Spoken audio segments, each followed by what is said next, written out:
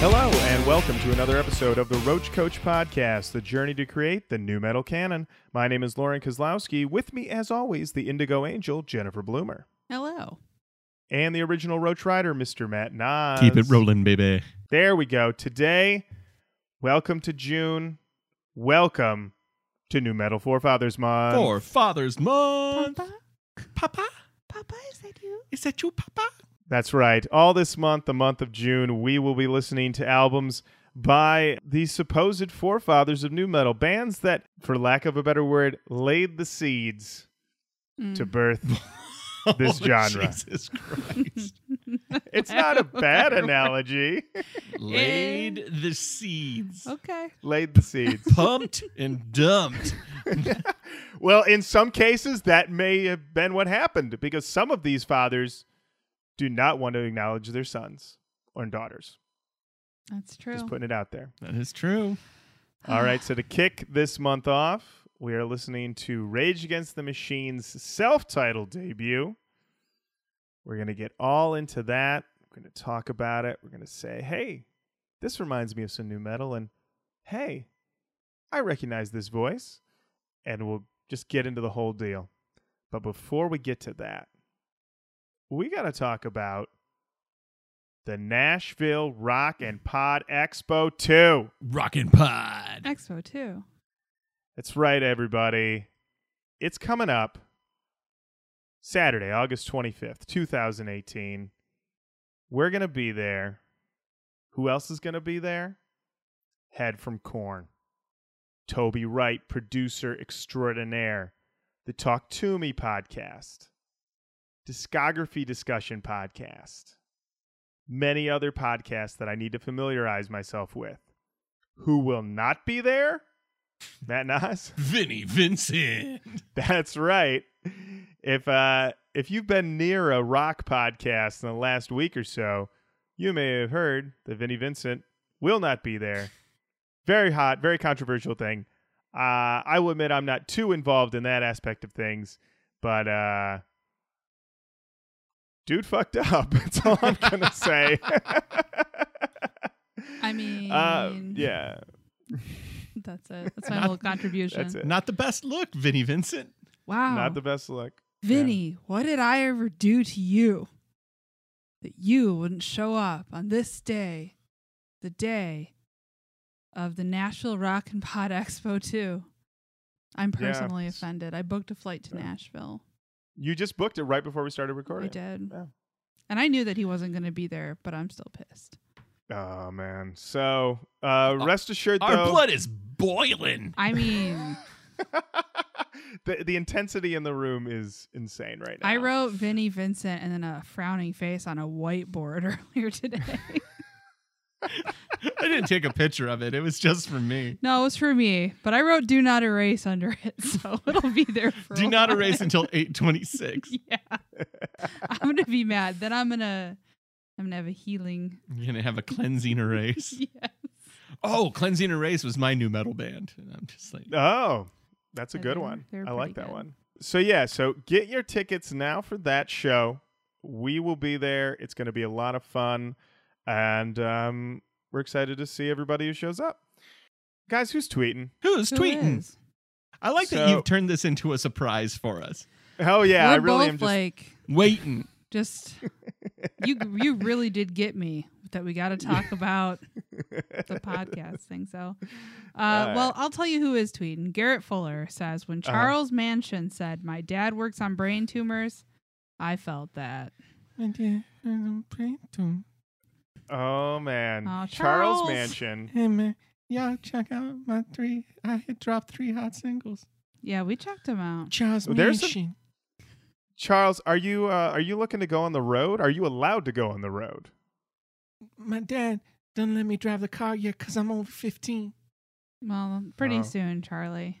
My- Yeah, you'll get your learner's permit. I don't have my learner's permit.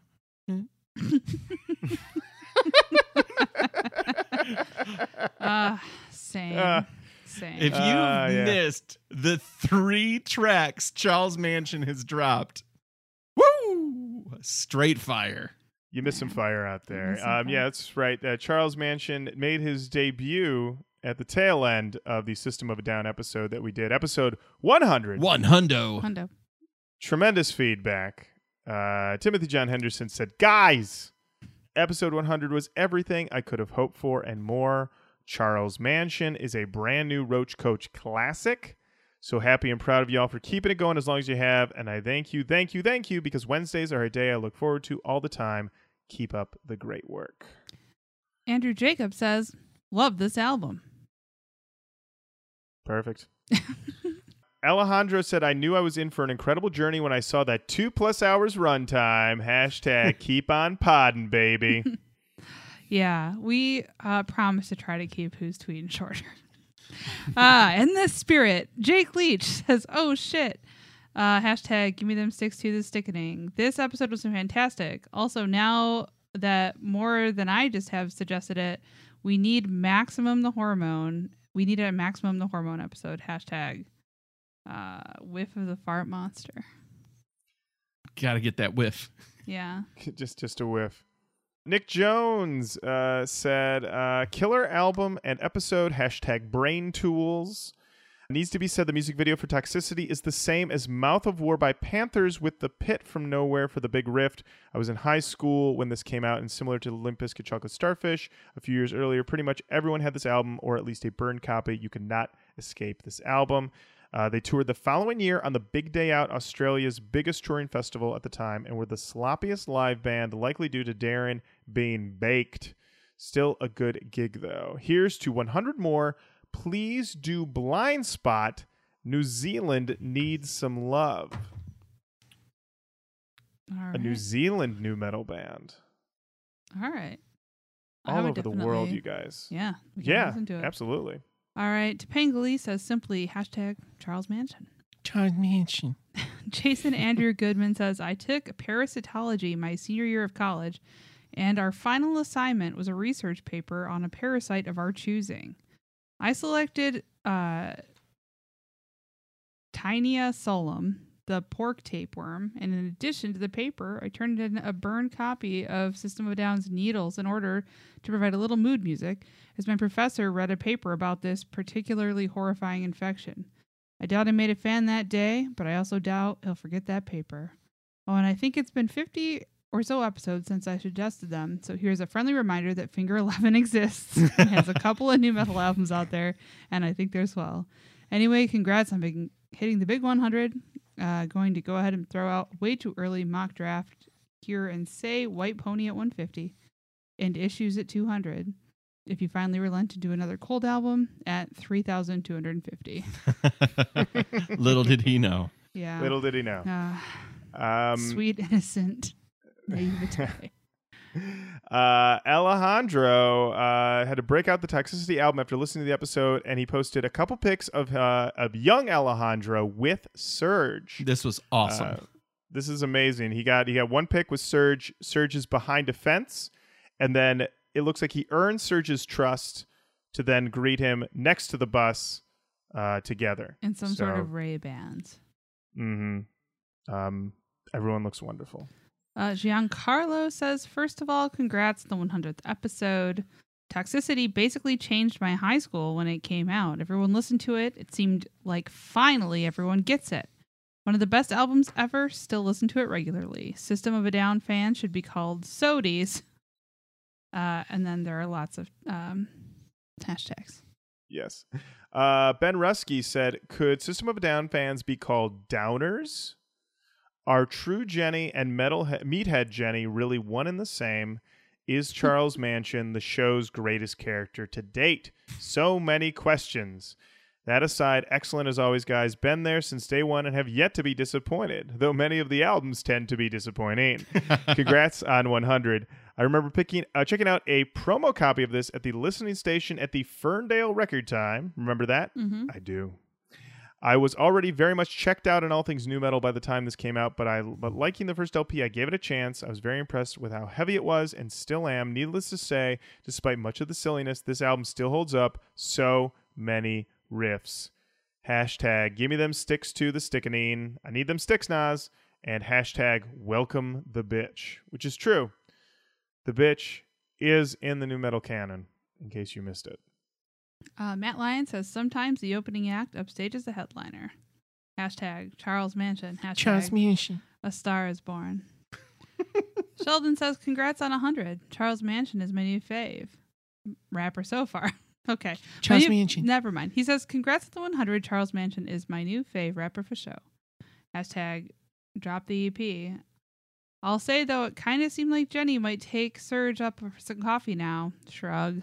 Oh, Sheldon. You called me out? You're right. I Oh. softened. Whoa. Your never Serge stance is softened. Yeah, sure. I mean, I feel like when we had the never Surge thing, I hadn't been worn down by the fucking dump truck of shitty albums we listened There was to. another 70 albums worth of new metal you hadn't Yeah. heard yet. Oh yeah, that's like when you first start dating and you go out with somebody and you're just like, I don't know, he's got a weird pinky, and then You you're meet just the like, real shit heap. oh yeah, and then you're like, Hey man, yeah, we're cool. that was on me. I would say that was on me, although I still bet it would be annoying, but whatever. Jax Lawson says, happy hundo, y'all. I forgot how much Toxicity slays. Inner Jenny is my spirit animal. Lauren's defense of the album as new metal was inspired. Certainly not butt rock guitars. Certainly not. Can Matt activate a songmeanings.com debate the same way he activates a pit? Awesome. And then she said, anyway, I'm going to take a break from these comments with some light reading now. And then she posted a picture of a stack of books that includes Infinite Jest, Shadow Claw, Nishi, and I can't read this other one. Luther's Works. Yeah, just a lot of light stuff. Mike says, I love this album. I always forget how good it is, and I don't get around to it nearly enough. Met these dudes on their first tour, save Serge. Probably had to go get coffee by himself. They met them at a record store on their first tour, and like just super down to earth dudes that you'd never guess from listening to their music. I remember dropping a shirt off a rack and Chavo picking it up for me, and that's a really stupid memory, but it stuck with me for some reason. That's not stupid, Mike. I will say Not I would at all. remember that forever. Absolutely. Over on Twitter, Rob Zander said, you must check out Straight Up, a tribute to Lynn Straight, a tribute album for the lead singer of Snot who passed away. Guests include Max Cavalera and Corey Taylor and many more new metal icons. Do it. You will not be disappointed. Spoiler, it's actually a great effing record. All right. Yeah, thank you. Shmeev says this album fucking rocks. Used to listen to it on repeat all day back before I had money I could buy my own music. I stole it off of my brother. And it's still amazing. I think for Bodies Talk, Chop Suey has the anthem. Everyone's on board. I don't think this album has a bodies in the overall sense. They let the beat cool off way too much, but the bodies of this album would definitely have to be Chop Suey for the crowd unification factor. Also, many congratulations on this achievement. Love the show. Love you guys. Excited for all the new metal to come. Here's to several more hundos. Hundos. Hundos. And then there were hashtags. Brad Hicks. It's been so long since his name's even been uttered on this show. Our only heel ever. Truly. Brad Hicks says, shout out to my old pals and Roach Coach for putting together 100 episodes of a podcast that is not at all respectful of our time. Here's to 100 more reasons for me to scream out, hashtag not my cannon, hashtag activate the Hicks, hashtag Brad Hicks drums, hashtag Roach Riders. Love it. Thank you. Thank you, Brad. Not Umentarian, not Umentary says, I just discovered this podcast. Really well done and entertaining. Losing teeth at an LB concert is indeed a metal gift. Metal AF, sorry. Keep it up. Well, we'll keep up the podcast. I hope to not lose any more teeth. That was enough for me. And over on Instagram, Scribble says, legit forgot how much I enjoy this album until listening to this episode. Living in SoCal, this shit is shoved down your throat as a kid, and I was not having it at 14. Whenever someone brought it up, I'd just say, fuck that. If it ain't Megadeth, I don't give a fuck. Now in my mid-20s, I see the error of my ways. Thank you, Roach Coach. Trevor Danger says, truly one of those start-to-finish masterpieces, regardless of genre. Excited for another 100 episodes, gang. And Lord Hefe1 said, this was my guess for episode 100. Was looking forward to it. got my floor tickets to see them this year. Woo. Ooh. Nice. Enjoy yourself, Lord Hefe. And finally, sweet Josh Toomey over the Talk to Me podcast says, pretty sure if you look close enough, you can see Prowler in the bushes on the cover. Matt Noss. Yeah, baby. I have to say a big thank you to everybody who entered our multiple giveaways for episode 100. We finally had the drawing a couple weeks back. J.D. Snyder Jr., Timothy John Henderson, you should have received your T-shirts already. Chris Freeman, I've already been in contact with you. Thanks, and we have those posters on the way. Jar Jar Cardziar on Twitter was the big Juice Pigs winner. Got confirmation they received those, and the stickers. Almost everybody who asked for them has received them. So if you've not received stickers, just reach out to us and we'll correct that grievous error. And thank you so much, everybody who comments on Facebook, Twitter, Instagram, sends the DM, email, all that good stuff. I keep on saying hello, and certainly shoot us an email at roachcoachpodcast@gmail.com, as Coach with a K. The album of the week, New Metal Forefathers Month, kicking off. Rage Against the Machine by Rage Against the Machine. Jenny, when did this album come out? This album was released on November 3rd, 1992. Whoa! Very early. That's before anyone was old enough to have a party. I heard parties are cool. Yeah. Mm-hmm. I went to a party with my cousin Mark, but it was when I was at my grandma's house. Oh, really? Yeah, so it was cool. And is that where you did all those kick flips? Oh my god, yeah. I ollied over the house. Whoa! Shit! No, it's a small house, but I did. I got like big head start. Big head start. Big head start. Yeah, so anyway, I've been to a party. Okay. Sure. Sounds legit. I think that backs up. Jenny, history with Rage Against the Machine and this album. I mean, I feel like everybody our age knew who Rage Against the Machine were, and this album, I don't know that I have very many specific memories of this album at the time. It was mostly just like the radio hits for me, but I remember thinking that it was very cool. I mean, at the time I was 8 that it was released. So, you know, I was still just like, I put these blocks together. So that was definitely what I sounded like. But I remember getting a little into it when I was a bit older. I know that when I heard it, I thought it was sweet and like awesome. And I didn't really understand what that meant. And then as I got older, I really, I would listen to this and I just really loved it. That's my whole history. That's it. Lauren? So I remember being afraid of this band when I first heard them. I remember seeing one of the videos for either Freedom or did Killing in the Name have a video? One of them, probably Freedom. Freedom had that video where they put text over them playing live, and it was about the American Indians being basically shoved out of their land. Yeah, so I remember seeing that and being like a little afraid of it. And then just constantly hearing the songs as, you know, I got into middle school. And I didn't get the CD, I think, until either the end of middle school, beginning of high school. I got it for Christmas. I got it the same Christmas from my aunt, who also got me the first Korn album. It was this insane bounty. I think there was a third album, but I don't remember what it was. But I remember that getting those two was bananas to me because they both had parental advisories. And I was just like, what? This is amazing.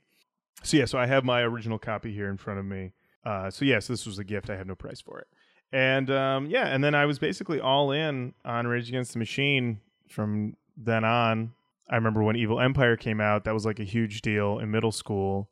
Yeah, and then I got to see them once in concert when they were touring Battle of Los Angeles. I thought I was going to die, and it was like one of the best concerts of my life.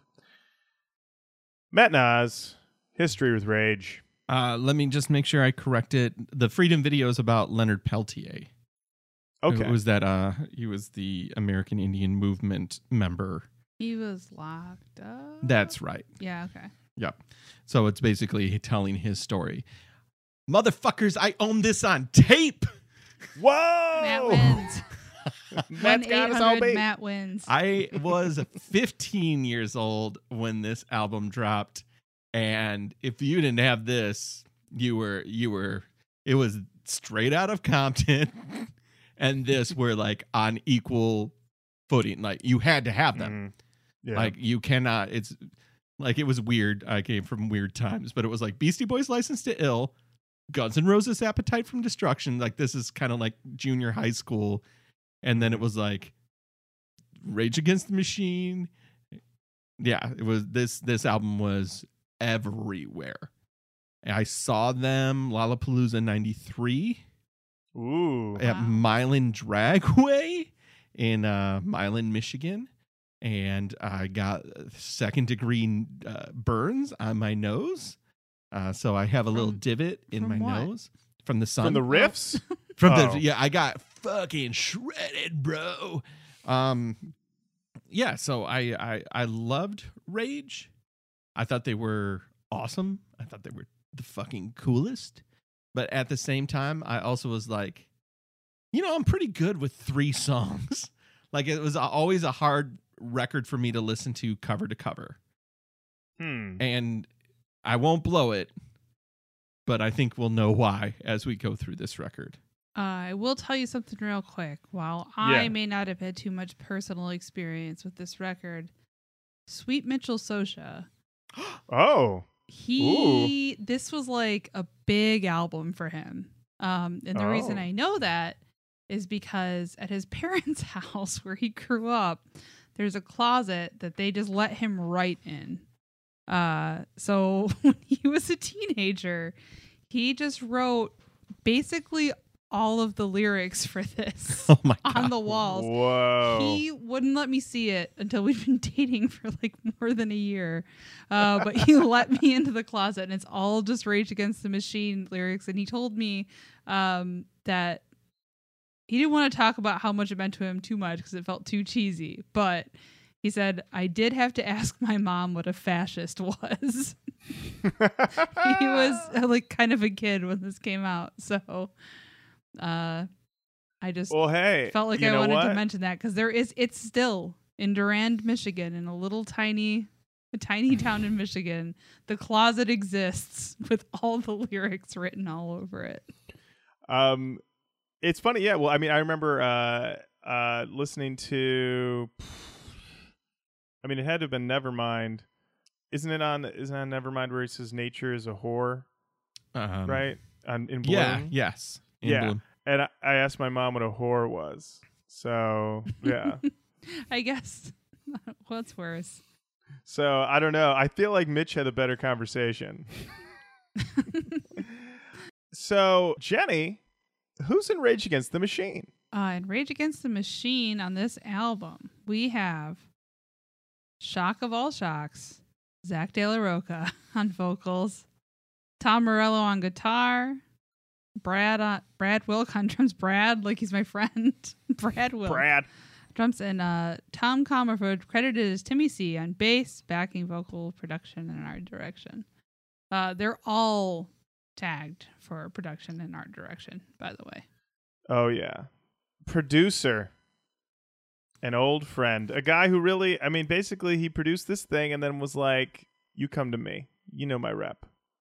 Who we got, Jenny? Garth. Whoa. I did not know that. Me neither. And that was like really, I probably, if you listen back to other times we've done this, I probably learned that and then promptly forgot it. But I thought that was sweet. I had no idea it was recorded at Sound City, right? Yes. Sound City Studios, Scream Studios, and Industrial Recording. Genre tags: rap metal, alternative metal, funk metal. You guys, I got a book here in front of me. I don't know if you can see it here. Kreisgau's Consumer Guide, Albums of the 90s. That's right, you guys.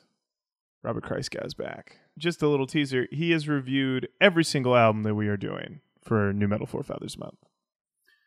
So let's just go to see what Robert had to say about Rage Against the Machine. Metal for rap lovers and opera haters. 1 star. Whoa. Focus Tracks, Wake Up, and Know Your Enemy. I think 1 star. Oh, so this has a glossary here. 3, 2, and 1 stars equals an honorable mention.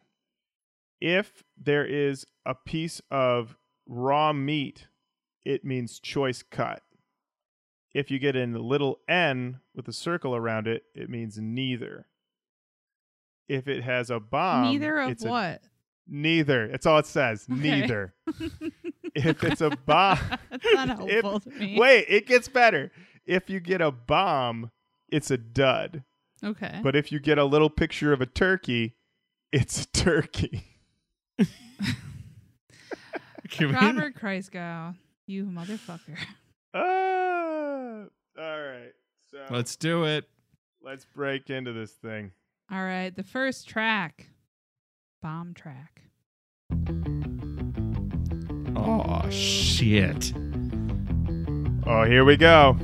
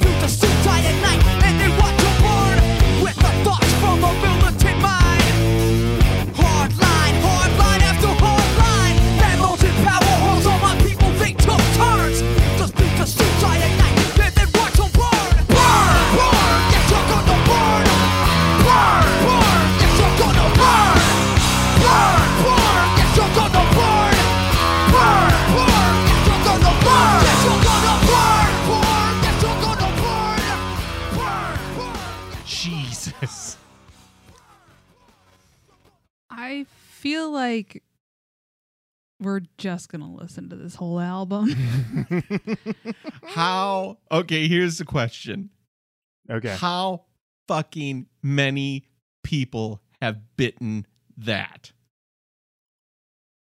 Yeah. Like, I mean, that was my journey through this album. Was like, this was bit, they took this was taken, this was stripped for parts. Like, yeah, so much of this thing. The problem I had with this album is that if I listen to it too many times in a row or too much in a row, it's very hard for me eventually to distinguish one song from another because they play that loud, quiet, loud a lot. Like just Zach whispering something and then them dropping the shit out of it. Like, it's great. Like each individual one of those is fantastic. When it's the whole album of it, I'm like, all right, I kind of know what you guys are doing. That was always the issue I had with Rage. But when I hear this, I'm like, I don't care. I don't care. Do it every song because it works. And it works well. I mean, it's a hot open. Great groove. It's pretty funky. It's much funkier than what we, normally deal with on the show. But it's I noticed the thing is that it's a strong open, but it's not an overwhelming barn burner. Do you know what I mean?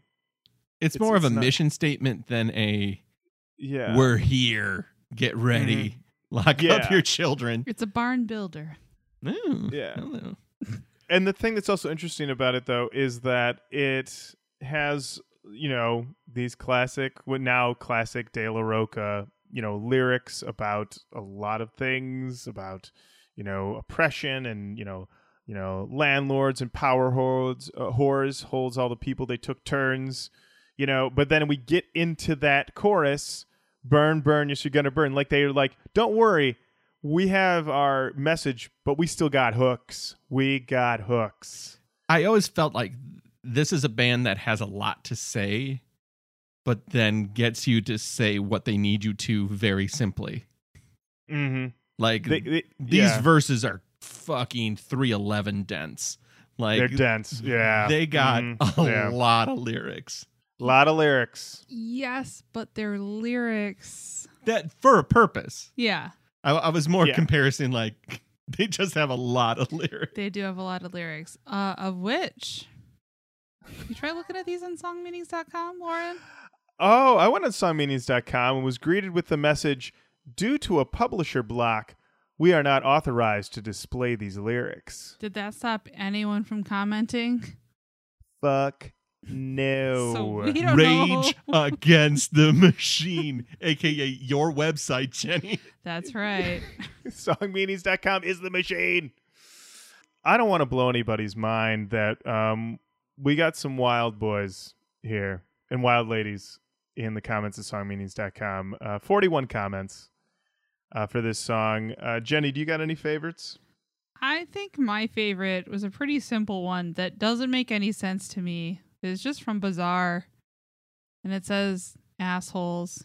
I don't know if Bizarre is talking about songmeanings.com. No, I don't know. I just liked it. What about you? I liked Delta Joy saying, kind of straightforward song of aggression. Anyway, he sings here, fuck Manifest Destiny. Manifest Destiny was a 19th century social concept in the U.S. claiming America was a chosen nation by God to lead the rest of the world out of, quote, darkness, that it was America's destiny to do so. And I was like, this is the first time that I've come across a basic straight-ahead comment of like, oh, by the way, this is what Manifest Destiny is. So I enjoyed that.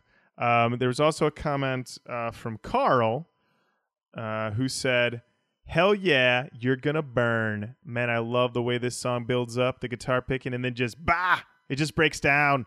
Burn. And I could hear him saying it. So I very much enjoyed that one. All right. Up next, we have Killing in the Name.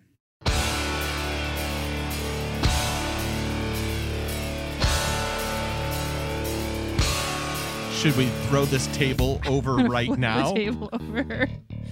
Matt, everything's on it. Don't give a shit.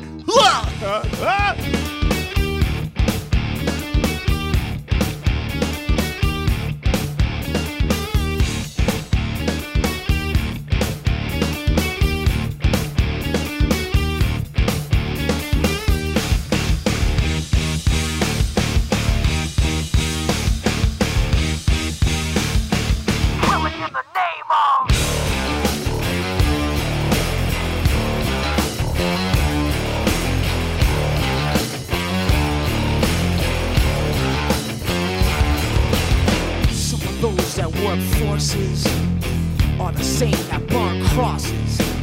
Some of those that work forces are the same that burn crosses. Some of those that work forces are the same that burn crosses.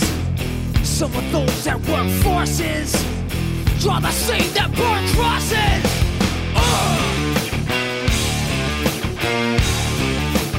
Killing in the name of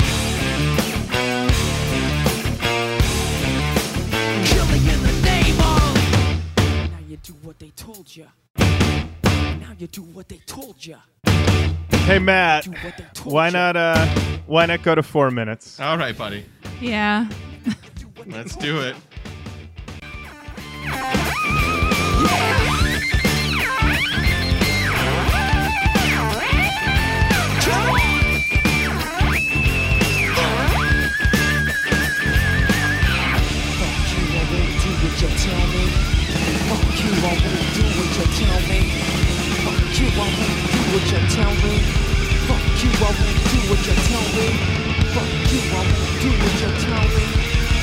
you, I won't do what you tell me. Fuck you, I won't do what you tell me. Fuck you, I won't do what you tell me. Fuck you, I won't do what you tell me. Fuck you, I won't do what you tell me.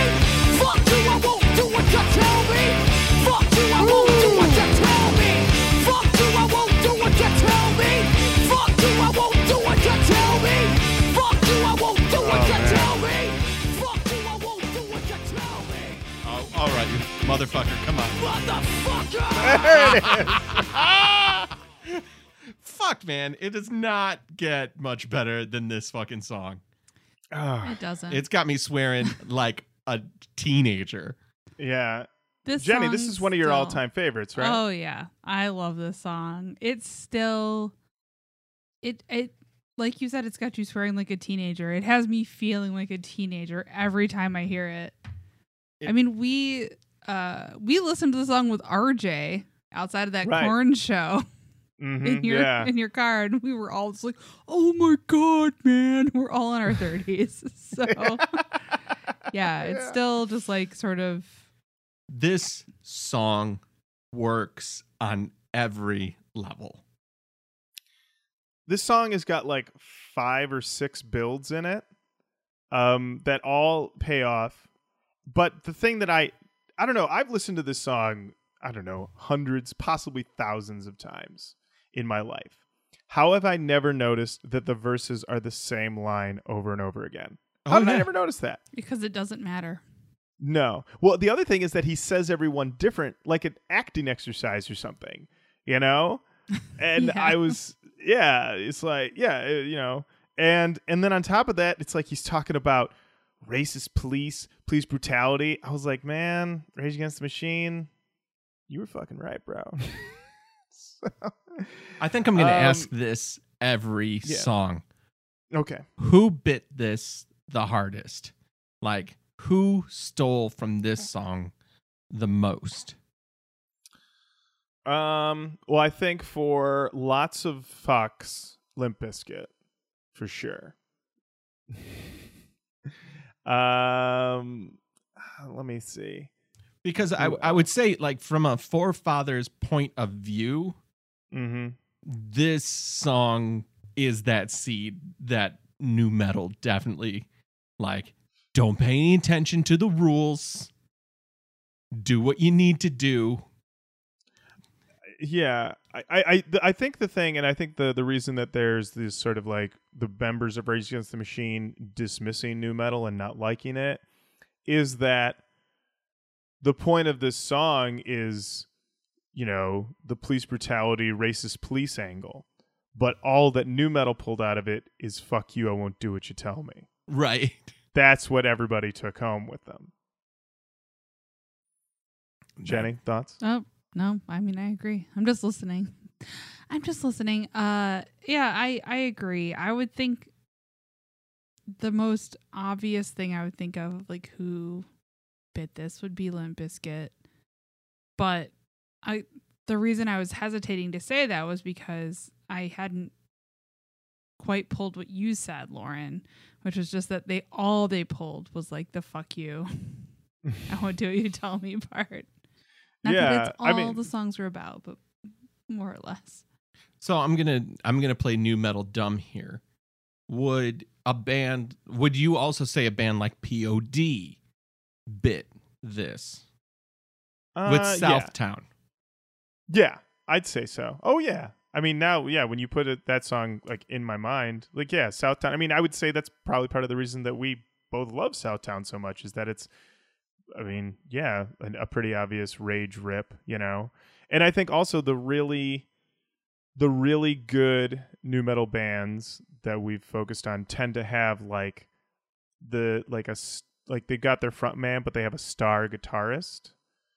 And so when you look at that, you've got Wes and Limp Bizkit, you've got Marcos and POD, you know, anybody who's got that, you know, the guitarist who can do more than just give you a riff, but like can get a little fancy with it, then yeah, they're going to try to bite it a little bit. I know,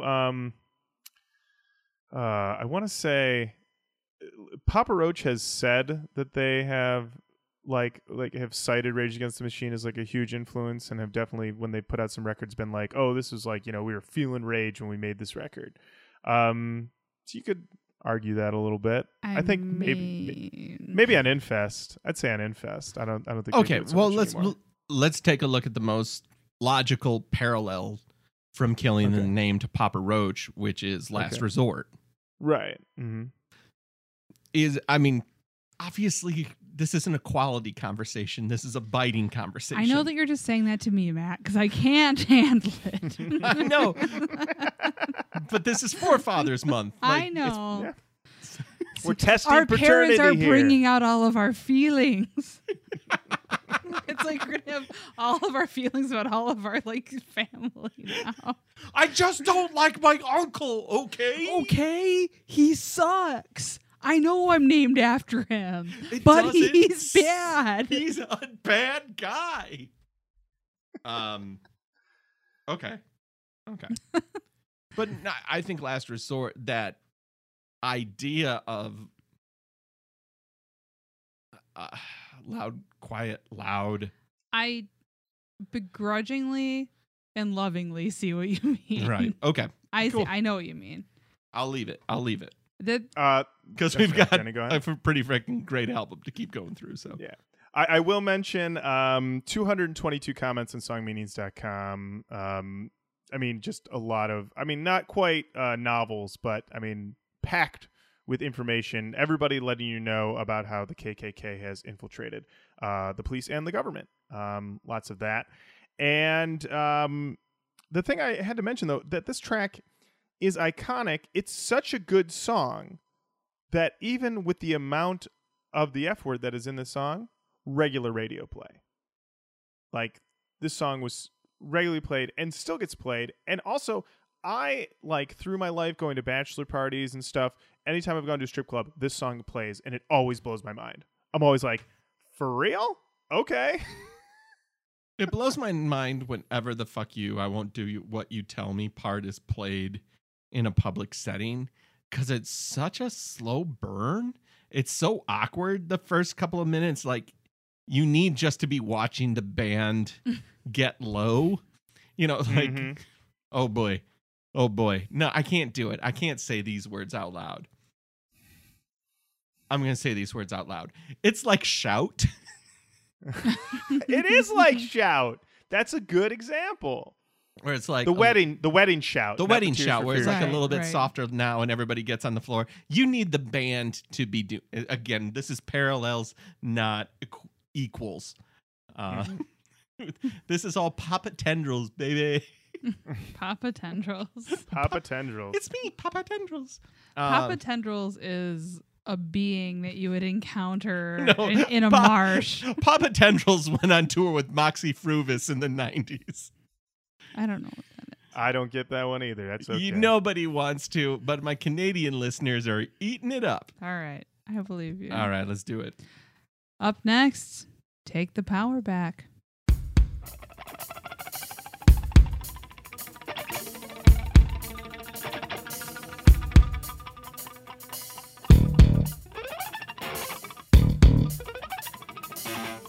Crank the music up.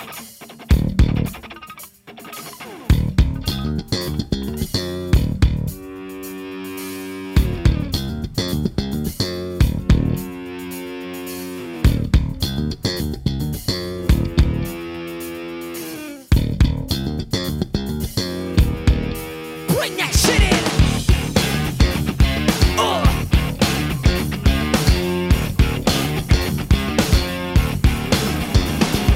Yeah, the movement's in motion with massive militant poetry.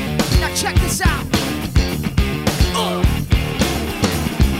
The right light study becomes insight for the system that this stuff teaches us to read and write. So-called facts are fraud. They want us to elect and pleasure bow down until they're gone. Lost the culture lost. Spun on our minds and through time. Ignorance is taking over. Yo, we gotta take the power back. Bam! Here's the plan, motherfucker. Go Sam's, get back. I know who I am. Raised up the ear, drop the style like clear. It's the beats and the lyrics they fear. The rage is relentless. We need a movement with the quickness. You are the witness of change and the counter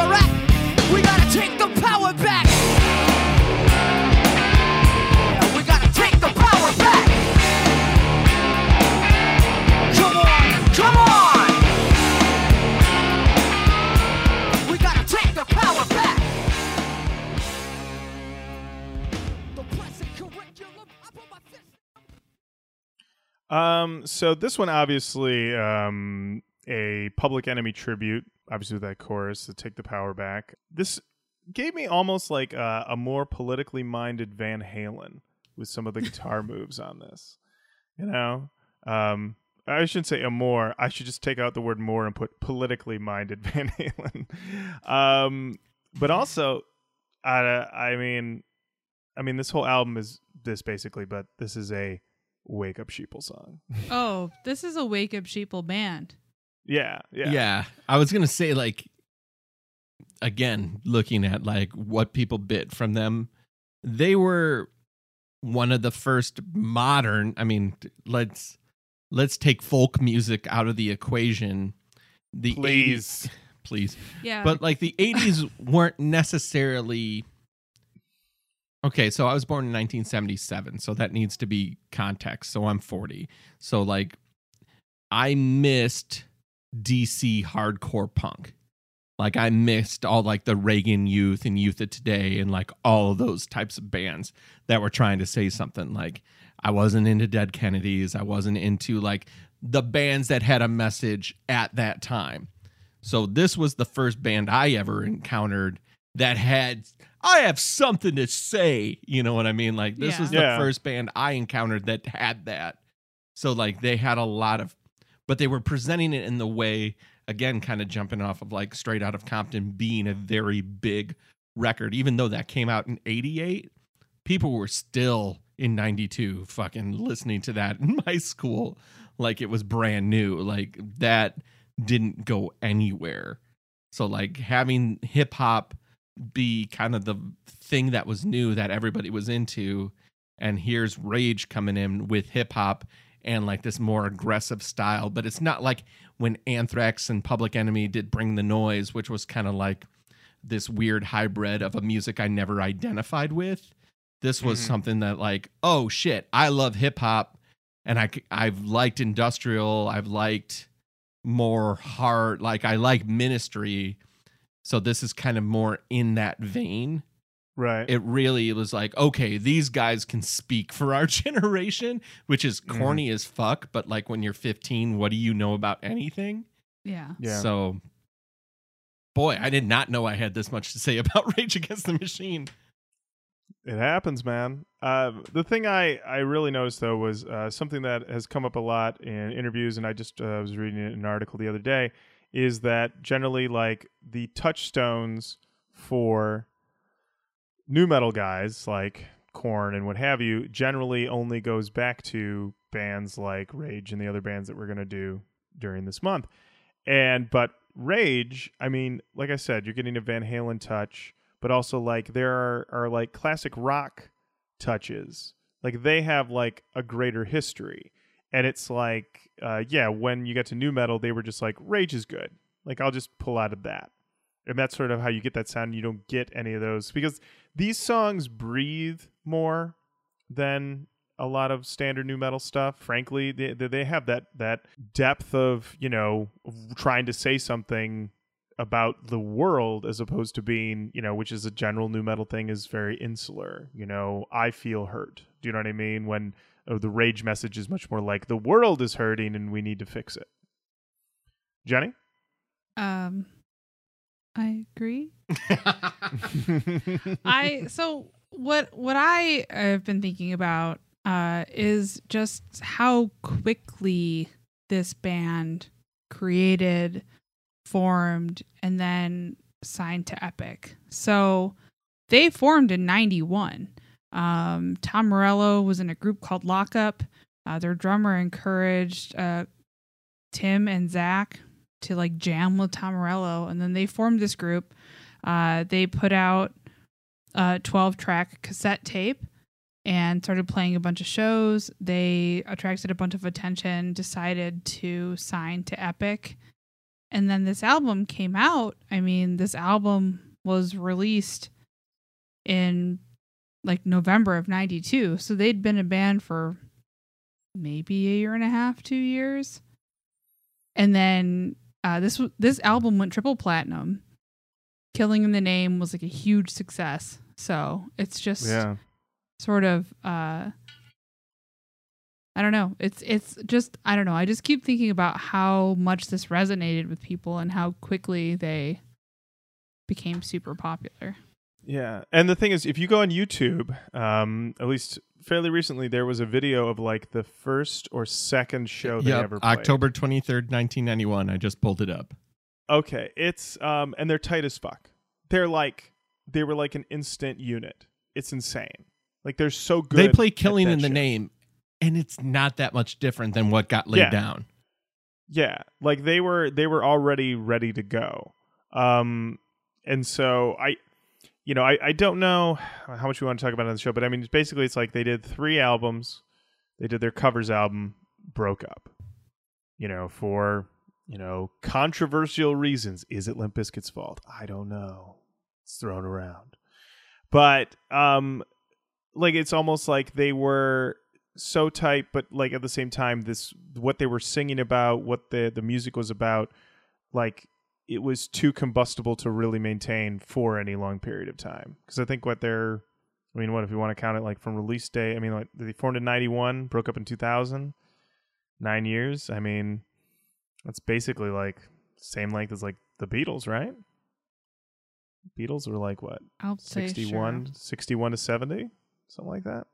What I'm trying to say is that the Rage and Beatles equal. That's where I'm going with this. Absolutely. So, Papa Tendrils. Papa Tendrils. Papa Tendrils, yes. Songmeanings.com has 40 comments. All once again, I mean, people quoting George Carlin.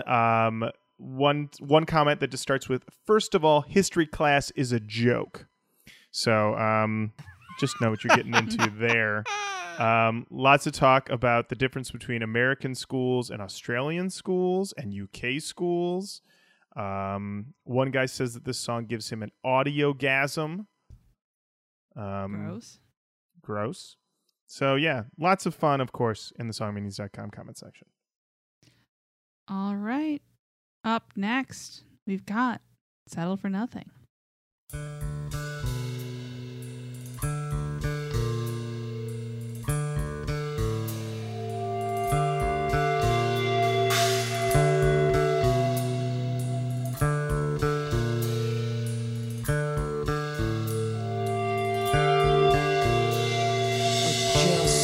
Freedom from the pain in my home. Hatred passed on, passed on. A world of violent rage, but it's one that I can recognize, having never seen the color of my father's eyes. Yes, I dwell in hell, but it's a hell that I can grip. I tried to grip my family, but I slipped.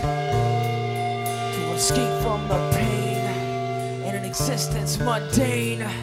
I got a 9, a sign, a set, and now I got a name. Read my writing on the wall. No one's here to catch me when I fall. Death is on my side. Suicide.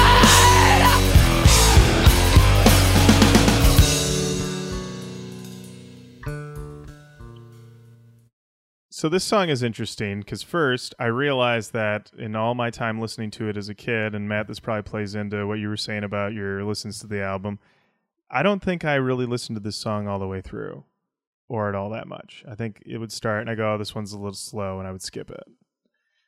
Listening to it for the show, I did my 3 listens, Christ Got Challenged and all that good stuff. This is a Moody Boy, and this is probably one of the most influential songs on this album. Because it's moody and it's got this, like, the beginnings of what we would associate the nu metal chug. But Jesus Christ, how many albums have we done with a fucking Moody Boy? Like, this is the embryo. This is the beginning Moody Boy right here. This isn't talking about the government. This is talking about me, my feelings, how lost I am, my bad childhood, my lost moments. And that's like every songwriter who hears this that's had that type of thing. Like, it's touchstones, right? Like, he's planting those seeds where it's like, it's okay to talk about this. Yeah.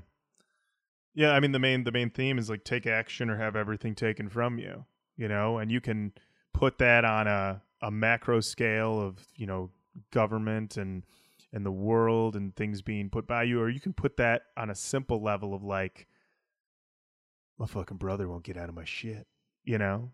So, Jenny, what'd you think of this one? Oh, I did think this was the papa of the Moody Boy. And I knew that was true when I went to skip it and realized you can't skip. No? You can't skip. It's not even that it was bad. I actually prefer this Moody Boy because it feels authentic. I think that's one of the things about this album that is probably why it resonated with people the way that it did, because it feels so authentic. And I believe that it is. But this is like a true Moody Boy. This is like when you go to school and you saw that like one person who was just like, oh, like, I don't know. It's not going well for them. No, it's not going well for them, but they definitely wrote something on the bathroom wall that was just like, life is dumb. And you're just like, oh my God. And then you write something. Yeah. Like, and then you write something that's just like, and long. Yeah.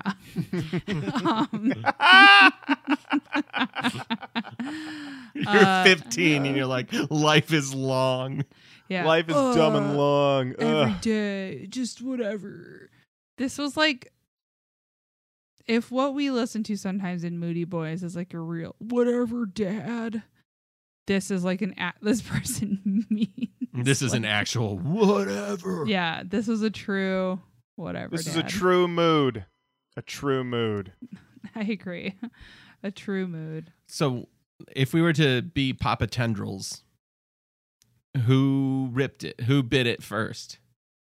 Did this song give permission for Daddy? Did this song give permission for... Oh yeah. I mean, I would say any sort of, your daddy, even something like Sour, I think, on Limp Bizkit, $3 Bill, y'all. I mean, definitely thinking about it now, thinking about a lot of the bass moves on $3 Bill, y'all. I'm sure they were thinking about old Timmy C's bass work on this album. I mean, I would even say like a lot of the stuff on that first Stained record. I mean, granted, that's really a lot later, but you know, I see that. I mean, I would say obviously like that first Head PE record definitely was biting from this a lot. You know, except, you know, Jared was, you know, like, let's talk about the pyramids, you know, and things get a little more crazy. I feel like this might have been like Prowlar's grandfather. Yeah, baby. Yeah, I was born in the bush. Grandpa played this for me. This was a Bush song for sure. Would a band like, and this is me asking out of, even though I've heard their albums, would a band like Deftones have a tendril out of this? Not that they're Moody Boys, but like it's the way that they self-express. It's that, and you can say no, and that's fine. I mean, my feelings won't be hurt. I don't really get a huge Deftones from this. I know what you mean in terms of like overall vibe. I guess I feel like the way Deftones tend to take it is very different, but that's probably also because of Sensual Chino. Yes, that's my thought. There's no like sensuality to these songs, yeah. Which I want to barf that I just said that, by the way. That's so gross. There's no sensuality to these songs. Wow, she is burning some incense in this. That feels gross. But I feel like this is very much, even when Deftones are like operating from this Moody Boy place, there's something about this kind of Moody Boy that yes, is like it's about his individual feelings, but also his individual feelings I think are sort of rooted in like a larger sense of like I don't know if it's like cultural or like it feels like it's not so much based in like necessarily just this is my personal experience. It feels like it has something, even though like this is your personal experience, it feels much larger and more universal and more like, I guess I don't know if this is me projecting listening to this, but I can't really listen to this and not think of like some sort of like government or political or social thing driving the feelings that I'm hearing. Yeah, and then when I think of, yeah, I think I know what you mean. When I think of when Chino talks about like influences on him, like on like a vocal level though, he always cites, Depeche Mode and Robert Smith of The Cure, and I think that's a huge part of it, of the difference of why I don't really hear a lot of it. Like he's not even going. I think. With Zach De La Rocha, he's such an aggressive singer and rapper, but also like there's a lot of like hostility and venom in his voice. And I think the reason that we always call it like a sensual Chino is that Chino will bring it down and it's not threatening, it's tender. And this is not a tender record. And so, yeah. And that one, yeah, I'd say Deftones, this is not your father. All right. Up next, we've got Bullet in the Head.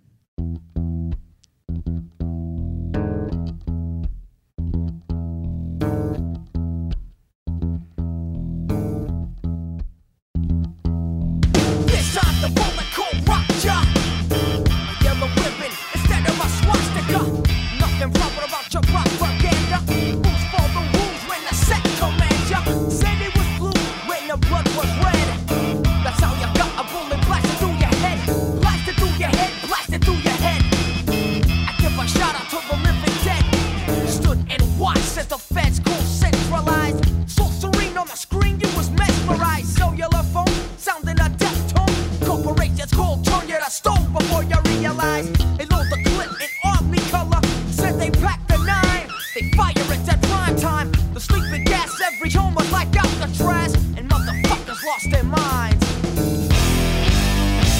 Just victims of the in-house drive-by. They say jump, you say how high. Yeah. Just victims of the in-house drive-by. They say jump, you say how high.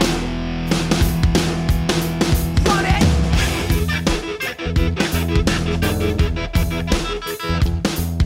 What am I fast forwarding to?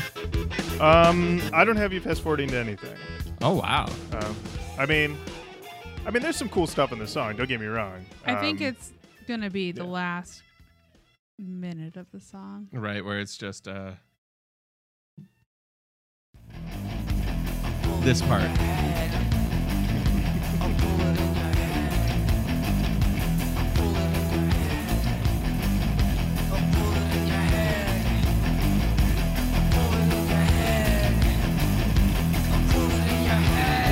Would you tell me?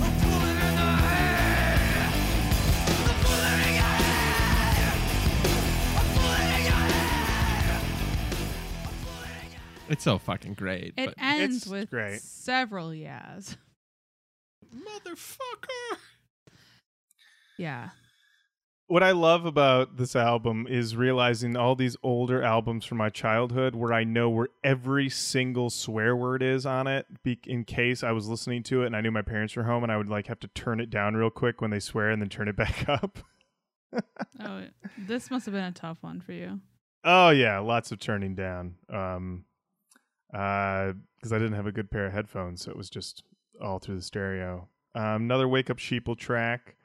Basically telling you, hey, this is something that we run into across many an album, including all the way up to Incubus. Turn off that TV. Turn it off. Turn off the idiot box, man. And also the line cellular phones sounding a death tone. how prevalent was a cellular phone in 1992? Not super. No. These guys, ahead of the curve.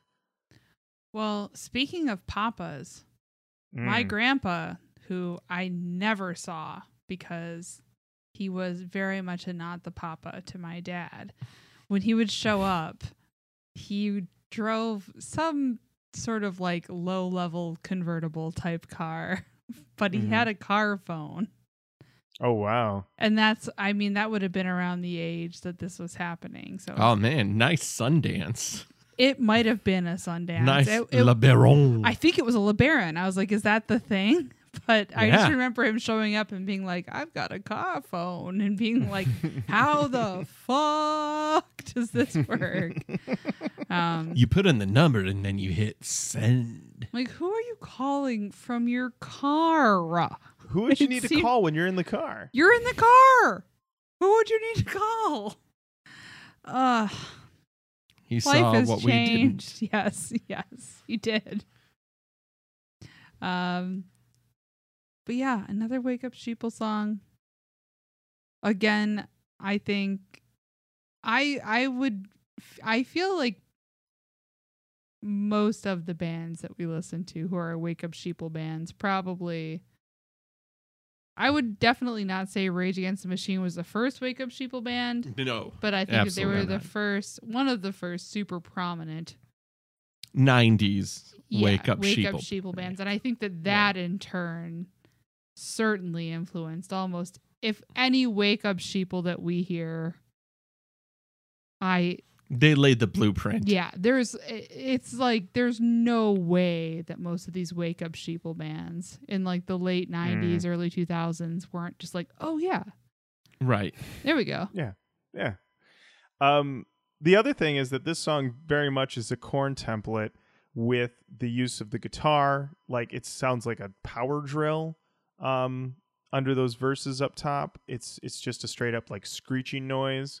And certainly that, there's parts in those early Korn albums where Head and Monkey just sound like they're just making noises. They're not giving you riffs. And funked out bass.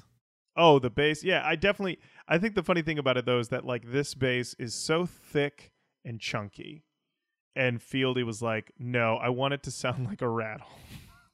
Right. Thinner and rattlier. I want fret rattle for days. Yes.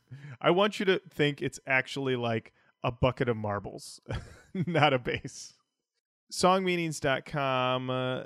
We've got 69 comments. Woo. 69, dude. Yeah. There you go. You guys know nice. what that is? And everyone points.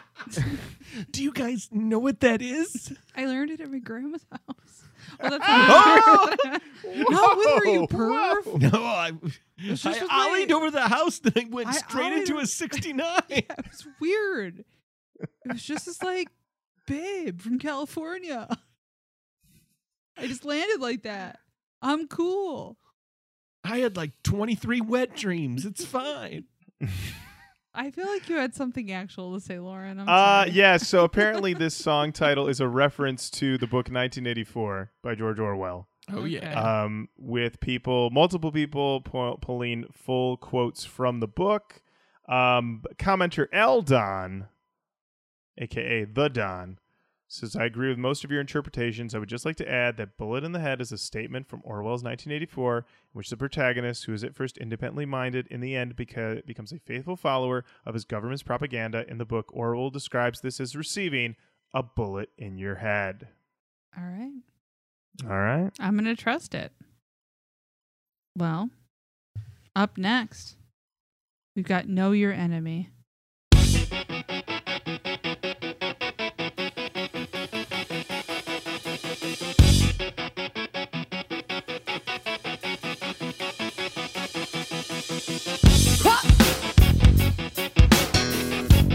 Yeah, we're coming back in with another bomb track. Then you know what's all of that.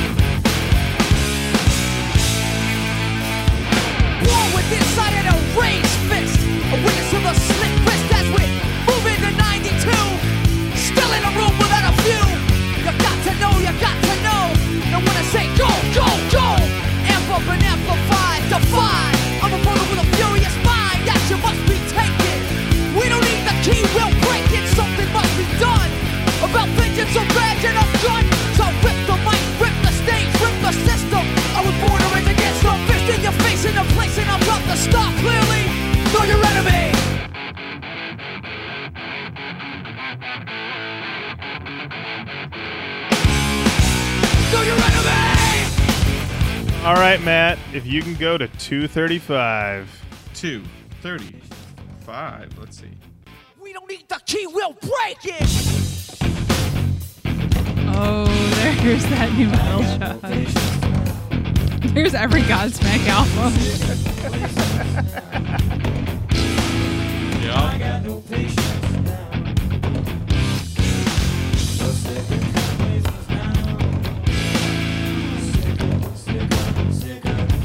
Here it comes.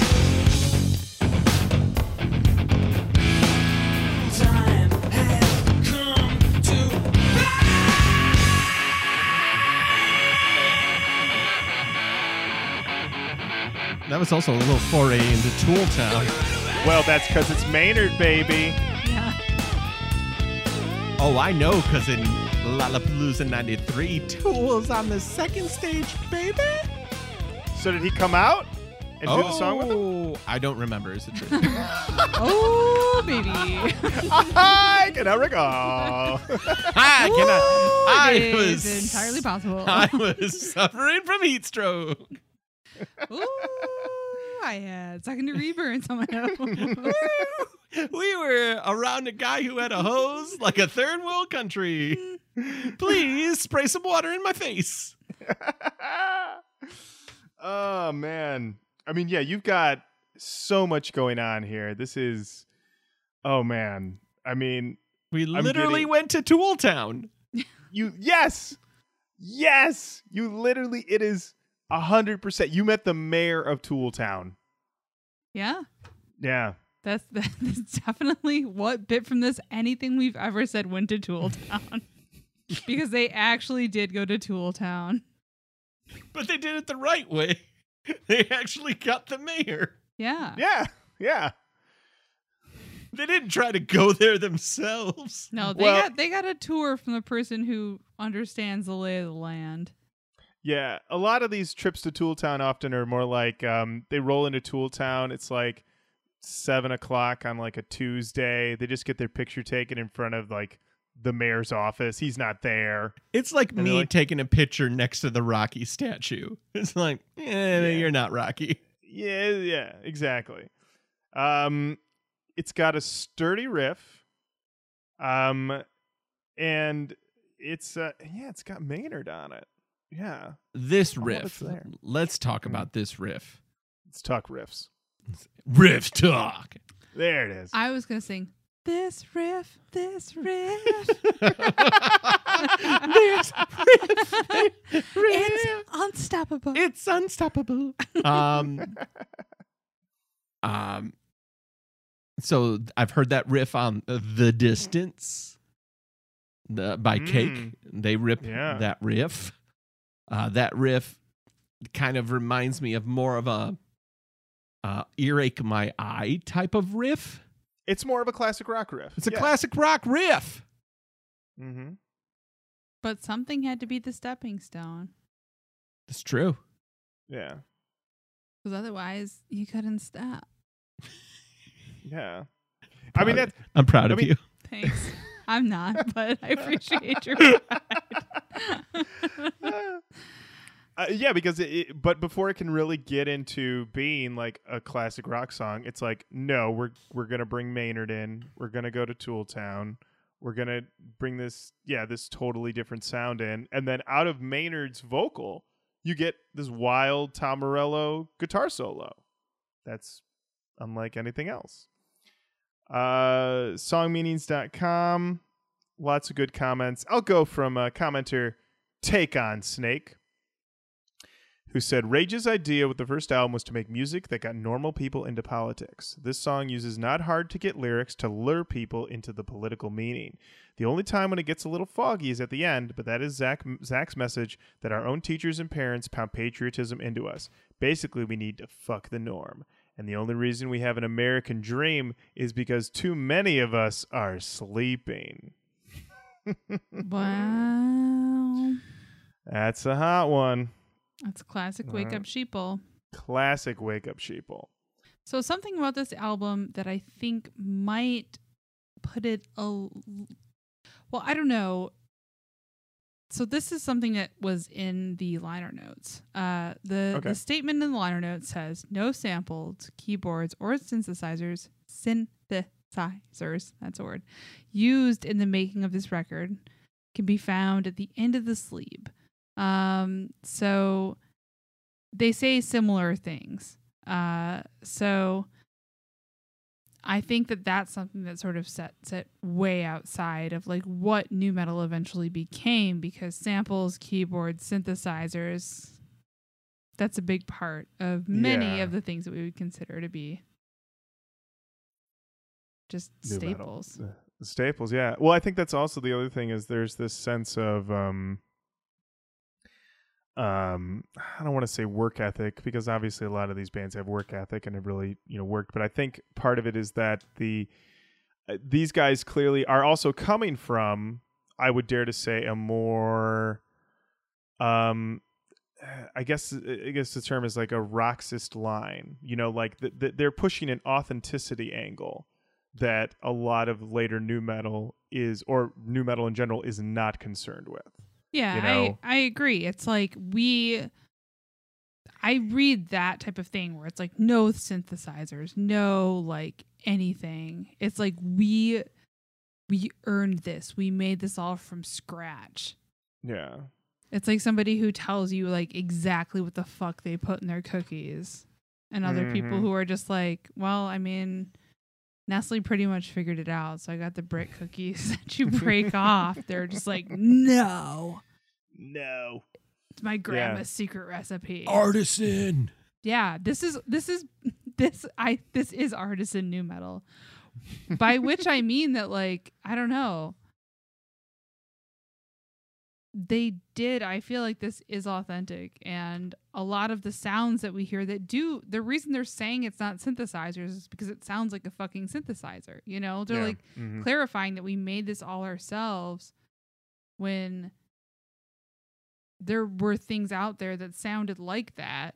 And I think that a lot of bands heard that and was like, this sounds really sweet, but I'm not Tom Morello, so I'm going to go ahead and use a synthesizer. And then like a lot of people heard this and they're like, Zach De La Rocha sounds sweet, but I'm not Zach. I'm not De La Rocha, so I'm just going to like yell about stuff that sounds like what he's yelling about. Yeah. I'll bring the aggression, but not the content. Right. Yeah. All right. Next up, Jenny. This boy, something. Oh, this is a song for the sheeple. That's right. It's Wake Up.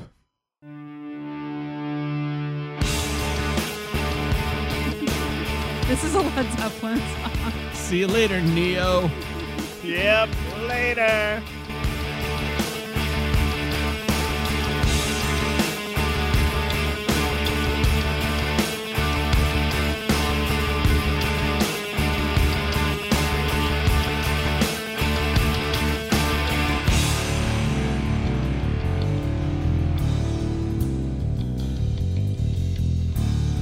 This actually wasn't The Matrix. I know it was. That's on me.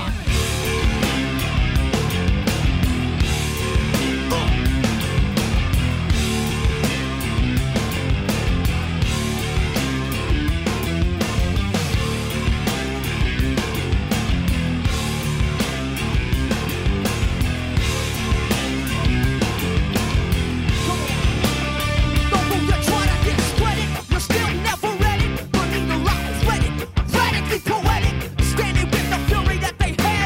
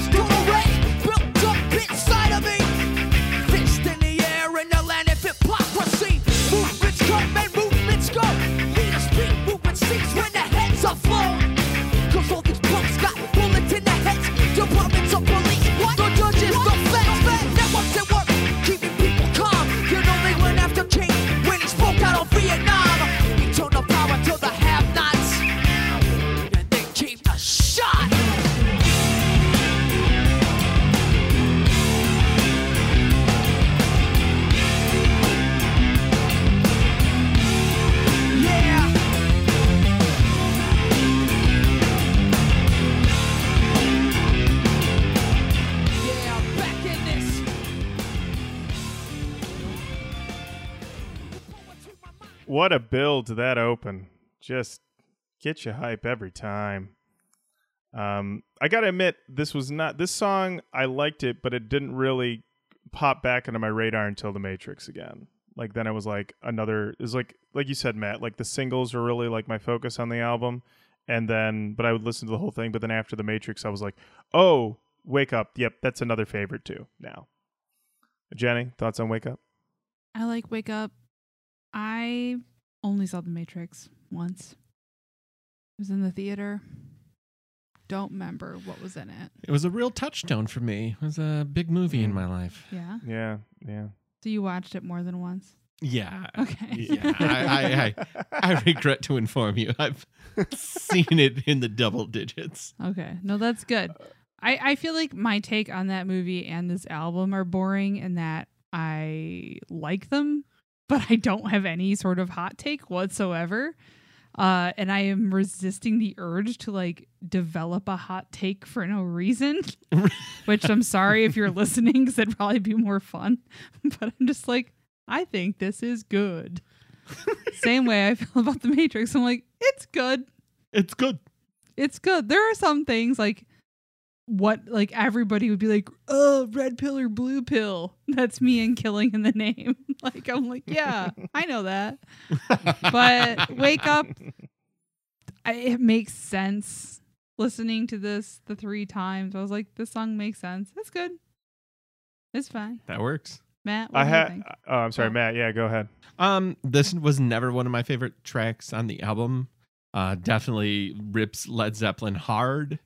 But it is one of those tracks, again, it's like kind of just another bomb track. Like there is a sameness to their music, like the way that they set up songs, that their through lines, their modes, I guess you could say, like they, if this were a symphony, I guess this would be the rondo part. Like they have recurring themes, thematically, sounds keep coming back in this record.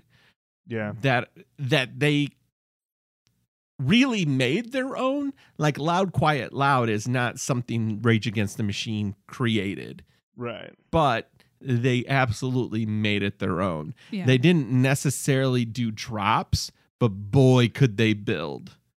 I was just trying to think, like, is there a band that was doing what Rage did before Rage? I bet a quick Google lead us to like some sort of deep subreddit that said yes. But yes, but I mean, okay, mainstream. As far like popularly, right, mainstream band. Not that I can recall. Plus, I mean, this is 4 guys, and this song is so huge sounding. Do you know what I mean? It's just a massive sound. Have a correction on a recent episode, I believe, on episode 100. I referred to one of the songs on there as the ultimate Wake Up Sheeple song. I have to take that back because this song is the ultimate Wake Up Sheeple song. It's literally called Wake Up. It's just missing the word sheeple. Yeah, basically. That's all it needs is the word sheeple. Yeah. I also saw The Matrix twice in the theaters and saw Matrix Reloaded 3 times in the theaters. Whoa. Once with my entire family. My mother said afterwards, I said, "Did you like the movie?" She said, "No. I'm just glad we did something as a family."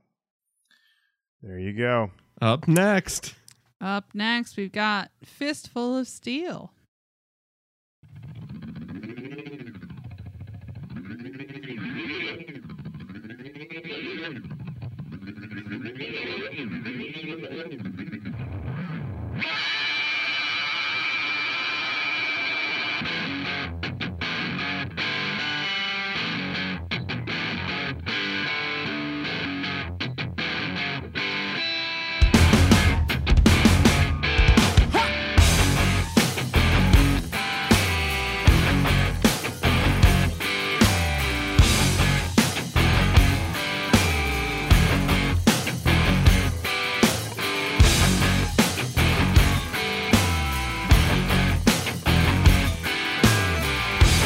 somewhere Kid Rock's like, and this is for the questions that don't have any answers.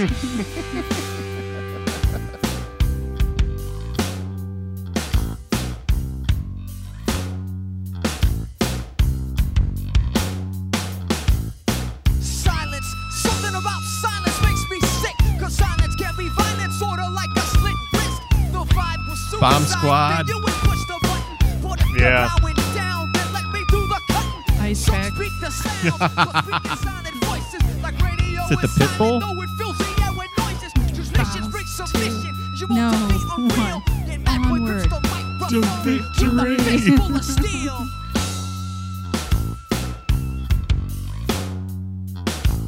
Yeah. And Bad Boy grips the microphone with a fist full of steel. With a fist full of steel. With a fist full of steel.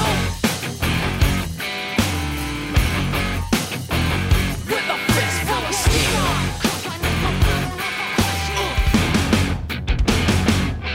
It's time to flow like a fluid in your veins. If you're willing, I will spill it and you're out. Just as quick. So this music on this song is straight up proto Korn.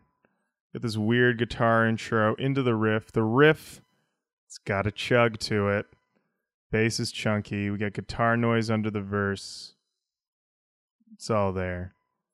And apparently, this song is full of references to Animal Farm, including the line, "The Silent Sheep." Jesus Christ, you guys. The sheep. Wake up, sheeple. Bah. Bah for once in your life. Jenny, thoughts on Fistful of Steel? I think that this definitely I think it was you earlier, Lauren, said that this is like more patient than what we might normally hear from like a new metal band. And I agree. This definitely to me leaned more to the like rap side of things. Yeah. The wake up sheepleness. Again, I mean, I don't know. This like there's no more wake up sheeple anything, but I liked it. But I mean, I made fun of Kid Rock during the song, but that's a tendril. He ripped them off hard. That's a tendril. I mean, same thing with like the Ice Pick stuff. It's like there's like a level of like hardcore to this too. That I think a lot of hardcore bands did also bite from this. Interesting. I love it. I mean, I just think that like when I'm listening to this, I'm hearing some of what all of these bands heard. And it was just like a way of being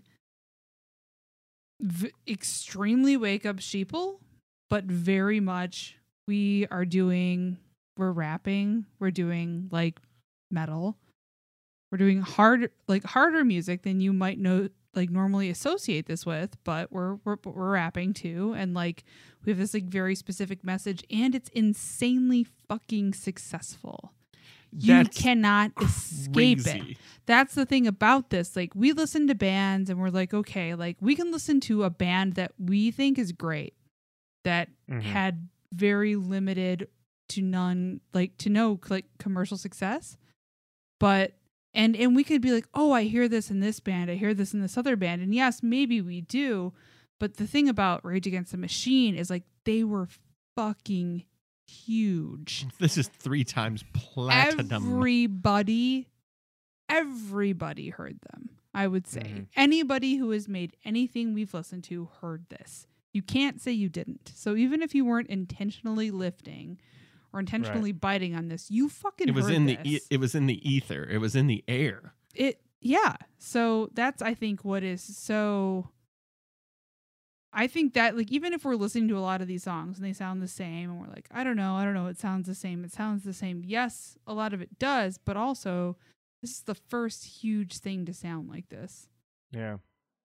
So I think that's why it's so impactful. Yeah, this is probably, like, Killing in the Name, how successful that song was. And continues to be. I mean, in 2009, Britain... in their normal, like, I forget what Sky TV or whatever tries to do like that #1 Christmas song, and they usually dust off a crotchety old celebrity to lip sync to some Christmas song. And one guy in the UK was like, why don't we make it Rage Against the Machine's Killing the Name? And like it got a groundswell. And in 2009, the number one song at Christmas in the UK was Killing in the Name. And they played on BBC, and the BBC was like, could you skip that last part? And they were like, sure, no problem. And of course they didn't. No. They tore down a set of some kind, didn't they, at some point? I mean, they've done a variety of things. I mean, I know there was like a controversial appearance on SNL. That's what I'm thinking of. Well, that's where they've never been invited back. Yeah, well, they've hung the flags upside down while the host was, I'm looking at him and I can't remember his name, but he was trying to run for either president or governor or something stupid. And oh, it was Forbes. Yes. Yeah, whatever Forbes' first name was. And he was Bill Forbes. Sure. I don't know. He didn't win. He didn't win, but yeah, they dropped the flags right before they played Bulls on Parade, and they were asked not to play their second song and chased out of the building. Whoa. So I got a question. How respectful of our time is this album at 10 amazing songs in length? Great cue. The length is 52:52. It's a little long for 10 songs, baby.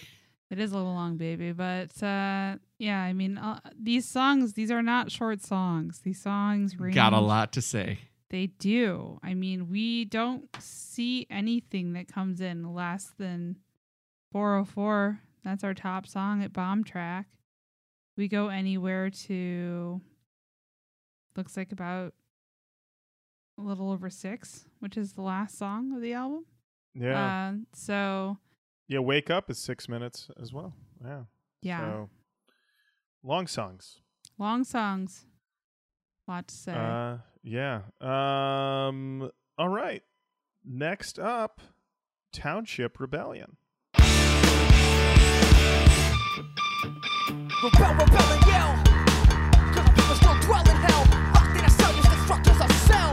That is the story I tell. How long can we wait? Come on, seeing what's at stake. Action for reaction. If you're minded of somewhat complacent state, get a checkup. This is a stick-up on freedom or your life. Lord, I wish I could be peaceful, but there can be no sequel. Now freedom must be fundamental in Johannesburg or South Central. On the mic, cause someone just kill the king of the Township Rebellion. Yeah, what about that sucker?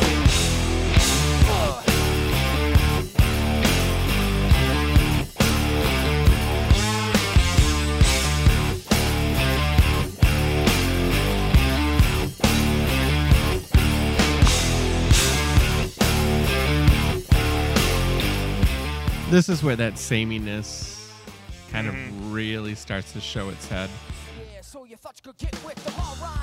Yeah. I do think though, like I don't know, it just, the guitars on this really give me so much of what I feel like nu metal became. Yeah, absolutely. Because it's constantly, I think it's something we talk about on a lot of the albums we do, is like there's a weird guitar noise or this weird sound, or Jenny, you'll be like, what's this scratchy boy? What's this weird? Like it all stems from this. It all stems from Tom Morello being like, I'm going to make my guitar make like a whiny screech here just for shits and giggles. And everyone's like, I'm going to base my life off that. that squelch changed my life. Yeah, absolutely. It's also funny because at 10 songs, I mean, even though every song is pretty long, I don't want to say there's any filler on this album.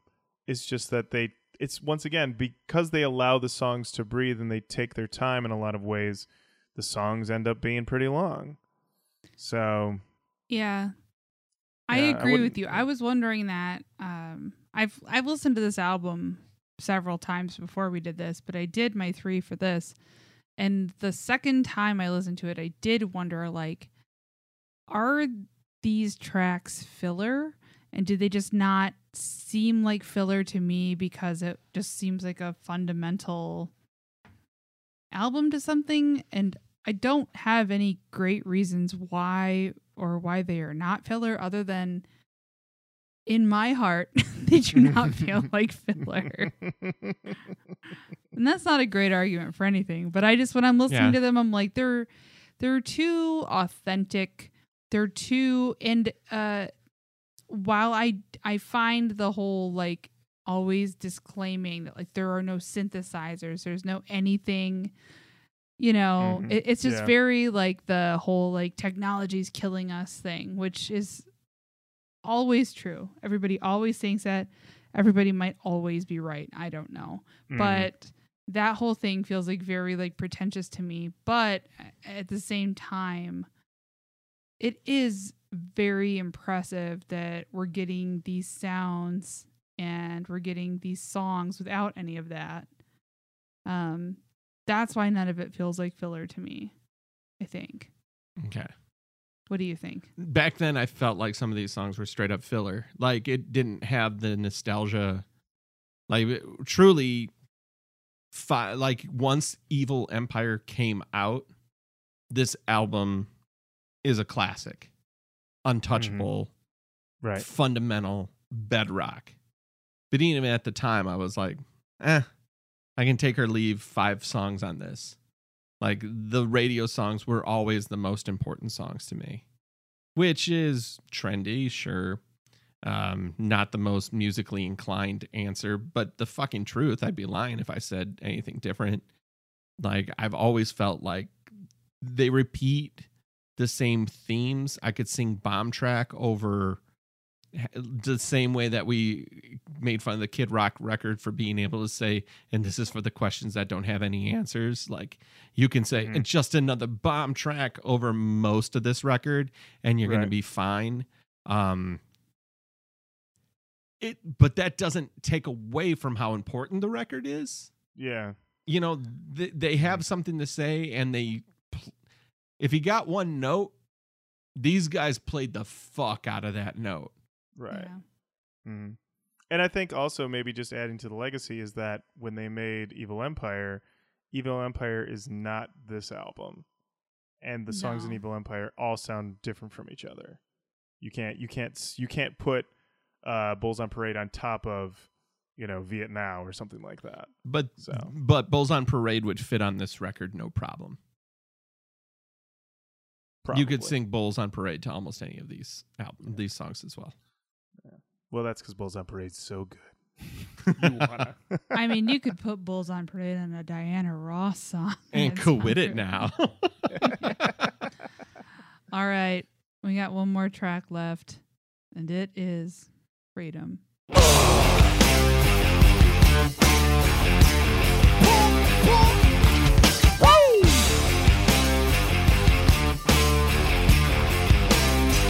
Come on!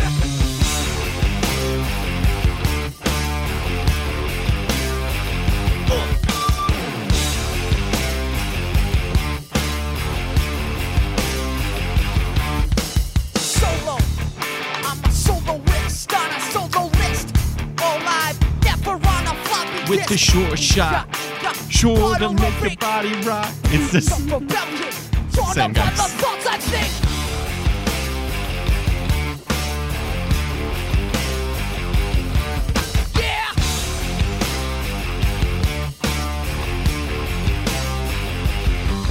Come on!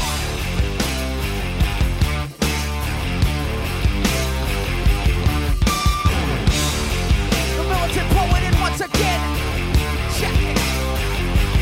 Set up like the deck of cards. They're sending us to early grace for all the diamonds. They'll use a pair of clubs to beat the spades. With poetry, I paint the pictures that hit. More like the murals that fit. Don't turn away, get in front of it. Brother, did you forget your name? Did you lose it on the wall playing tic-tac-toe? Yo, check the diagonal. 3 brothers gone, come on. Doesn't that make it 3 in a row?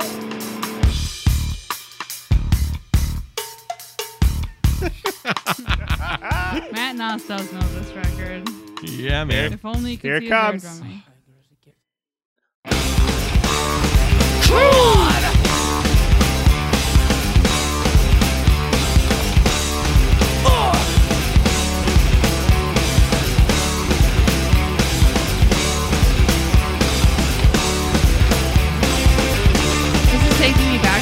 classic rock. Yep.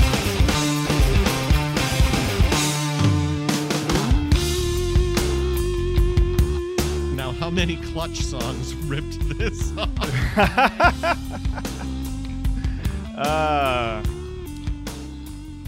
Maybe Clutch just has like a perpetual IOU that they just send out to Rage Against the Machine for every record. They were like, we came up at the same time. We formed in 1990. We're fine. Yeah. Oh. All right. Well, that was the self-titled album from Rage Against the Machine. Now, do we want to hear him yell freedom? Yeah, right? Yeah. Probably. Okay. I kind of feel like. All right, we got to rewind a little bit.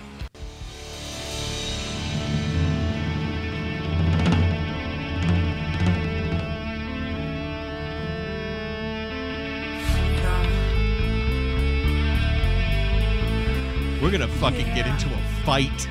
Oh, no. Freedom. Yeah, right. Freedom.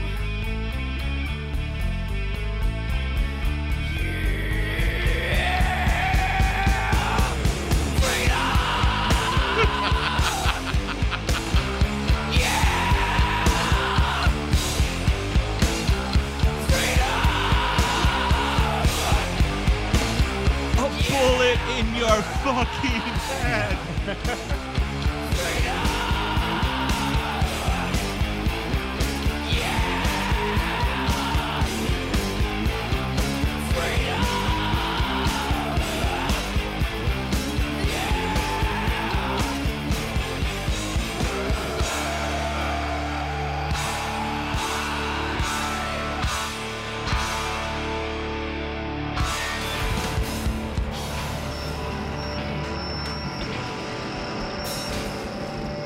It's fucking great.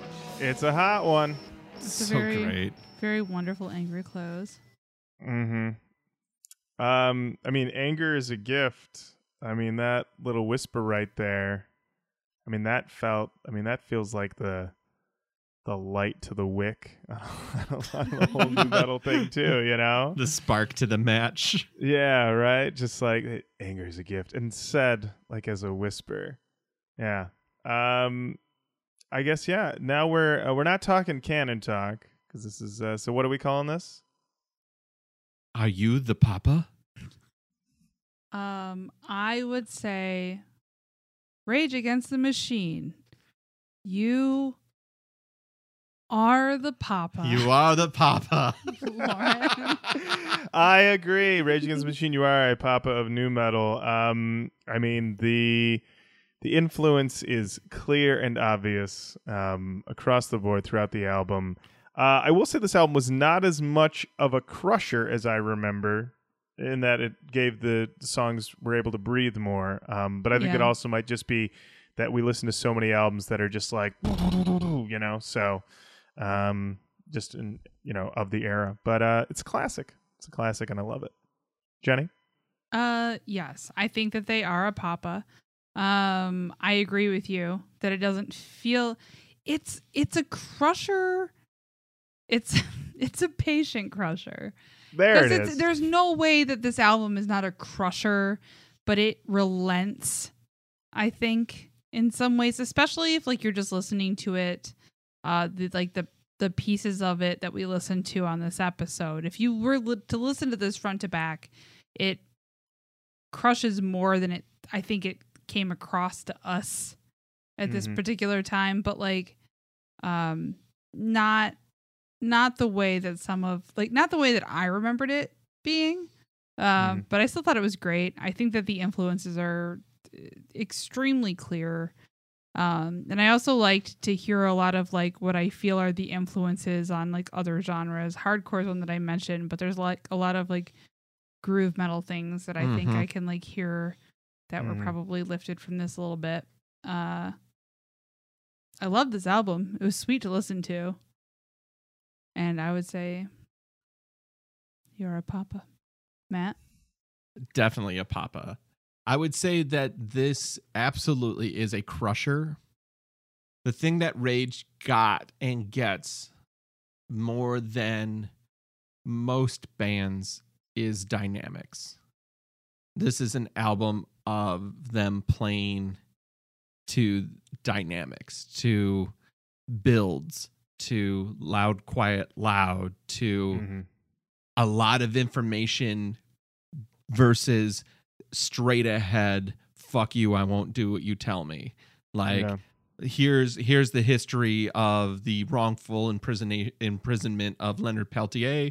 Here's the full story of why this person went to jail, and then here's bullet in your head.